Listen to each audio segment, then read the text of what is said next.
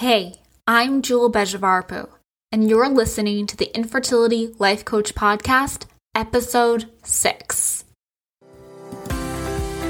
Welcome to the Infertility Life Coach Podcast, a show for smart, type A millennial women who want to get off the emotional roller coaster of infertility for good. If you want to learn how coaching can prime your body and mind for pregnancy, then this is the show for you. I am your host, Jewel Bejavarpu, and I am an infertility and endometriosis warrior, as well as a certified life coach. Are you ready? Let's go. Hello, my friends. How are you doing today? I am doing so good. Yesterday, I had my first acupuncture appointment in a while, and I just love my acupuncturist. She is amazing, and she is also a midwife, so double bonus there.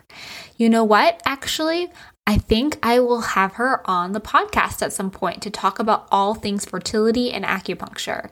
Wouldn't that be fun? Let's do it. It's done. This week, we are going to talk about the dreaded 2-week wait.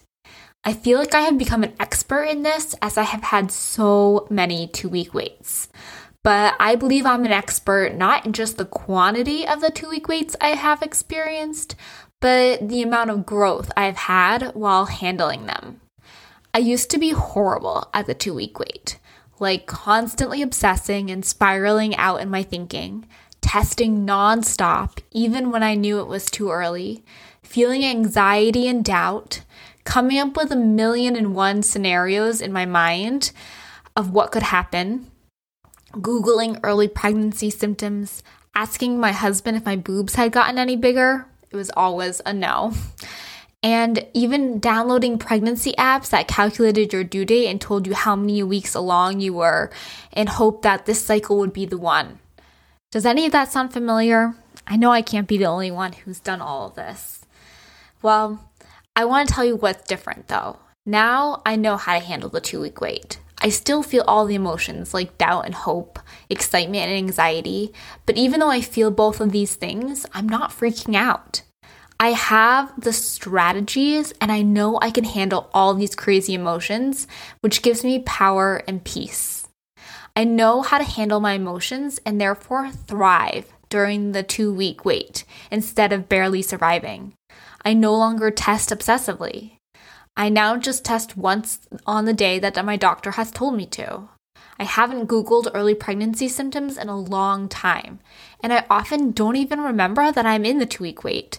I just go about my life and work happily. I feel in control and patient. So how do I do it? I am going to teach you the strategies and knowledge that I have learned, which have helped me master and thus thrive during the 2-week wait. Are you ready? Let's get going. What ifs, or thoughts that begin with what if. For example, what if I never have a baby? What if I get another negative test? What if this cycle doesn't work? What if I never see those 2 lines? What if I have to do IVF now? How many of you have had these types of thoughts during the 2-week wait? I used to have these thoughts a lot. First of all, these thoughts are totally normal and common. But oftentimes they spiral us out into the land of fear and anxiety. Because the truth is, we don't know what will happen. We don't know if at the end of these 2 weeks, the test will be positive or negative. We can only guess and speculate all we want to, but the reality is it is just an unknown until it happens. This unknown can drive us crazy when we're interpreting the unknown as unsafe. Are you doing that?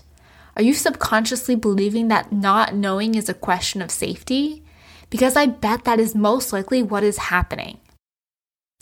Because we as a society have adopted the belief that the known is safe, predictable, and comfortable.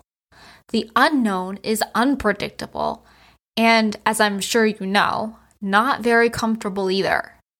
So your brain automatically thinks unknown equals unsafe. The thing is that we thrive daily with unknown factors, like car crashes. Most of us probably drive even though car crashes are quite frequent. We have accepted this unknown as normal and therefore safe. I promise you, we do this all the time with so many things. We just don't think about it consciously anymore. This belief that safety is known and that the unknown is unsafe is why we obsess and can't stop obsessing during the 2-week wait. Thought loops come from the obsession with trying to control the uncontrollable. This is why we look for every little pregnancy symptom, track our unknown baby with apps, and try to predict the due date. We are trying to create safety and predictability where there in reality is none. We are trying to create that feeling of safety by taking those actions, but it doesn't work. Why not? Because our thoughts create our feelings. Our actions don't create our feelings. Let me give you an example. Let's say that 2 different people are taking pregnancy tests. One woman is taking one after the first month of trying. The other woman is taking a pregnancy test after a year of trying. The circumstance or the action of taking the pregnancy test is the same for both women, but they have 2 different feelings about it. The first woman is hopeful and excited. The second feels anxious and sad. The circumstance or the action of taking the pregnancy test does not create the anxiety, the excitement, the sadness, or the hope. It is each woman's thoughts about that pregnancy test. What creates anxiety for so many of us taking a pregnancy test during the 2-week wait is our thoughts. It is the thoughts we are thinking while taking that pregnancy test. It is what we are making that pregnancy test mean about ourselves and our lives. Each of us makes that pregnancy test mean something different based on our thoughts or our perspective about that similar circumstance. But when we take obsessive action without noticing our thoughts, it'll never give us the result we want. So when we are taking a pregnancy test for the millionth time, we think that if we do this, we will feel safe, comfortable, not afraid. But does it work? No. We get yet another negative and don't feel any safer than before we took the test. This is because of our thoughts. Yes, you heard me right. How it works is when you think a thought, that sends a chemical reaction to your body to produce the sensation of the feeling. So feelings and emotions are just sensations in our body produced by our thoughts. This all happens so fast, it often feels subconscious because most of us recognize the feeling first and have a harder time connecting the exact thought with the feeling. But it is true and possible and takes practice. But don't take my word for it. Try it out, practice, and let me know what you think. Now, you might be wondering, how does knowing what my thoughts cause my feelings help me feel like less of a hot emotional mess? Well, because you can change your thoughts. You are in control of believing or not believing what your brain gives you. I want you to ask the question, is this thought serving me? How does it make me feel? These 2 questions will help your brain become aware of the thoughts it is giving you. It'll help you determine if you want to believe these thoughts or if you will feel more in control and less of an emotional hot mess if you don't believe them. Some of the most common thought patterns we have in regards to the 2-week wait are actually cognitive distortions. Now, cognitive distortions are thought errors and patterns that cause people to view reality in an inaccurate and unusually negative way. Most people experience cognitive distortions from time to time, but if they're reinforced often enough, like during a 2-week wait while trying multiple times, they can increase anxiety and deepen depression. For example, when we think, I will never get pregnant, this is actually black and white thinking, or thinking in the extremes. Usually these thoughts have the word always or never in them. This kind of distortion is unrealistic and often unhelpful because most of the time, the reality exists somewhere between the 2 extremes. Another cognitive distortion that can be present during the 2-week wait is overgeneralization. When we overgeneralize, we take one negative experience and make it mean we are a failure at that forever. For example, getting one negative pregnancy test and making it mean you will never see a positive pregnancy test ever. The last common distortion is catastrophizing. This type of thinking leads people to dread or assume the worst when faced with the unknown. When people catastrophize, ordinary worries can quickly escalate. So I want you to watch out for these 3 types of patterns or errors so you can recognize them when you're doing them. Then you can ask yourself those questions again. Is this thought error serving me? How does this make me feel? Remember, you are in control of your thinking and you can choose to think something else.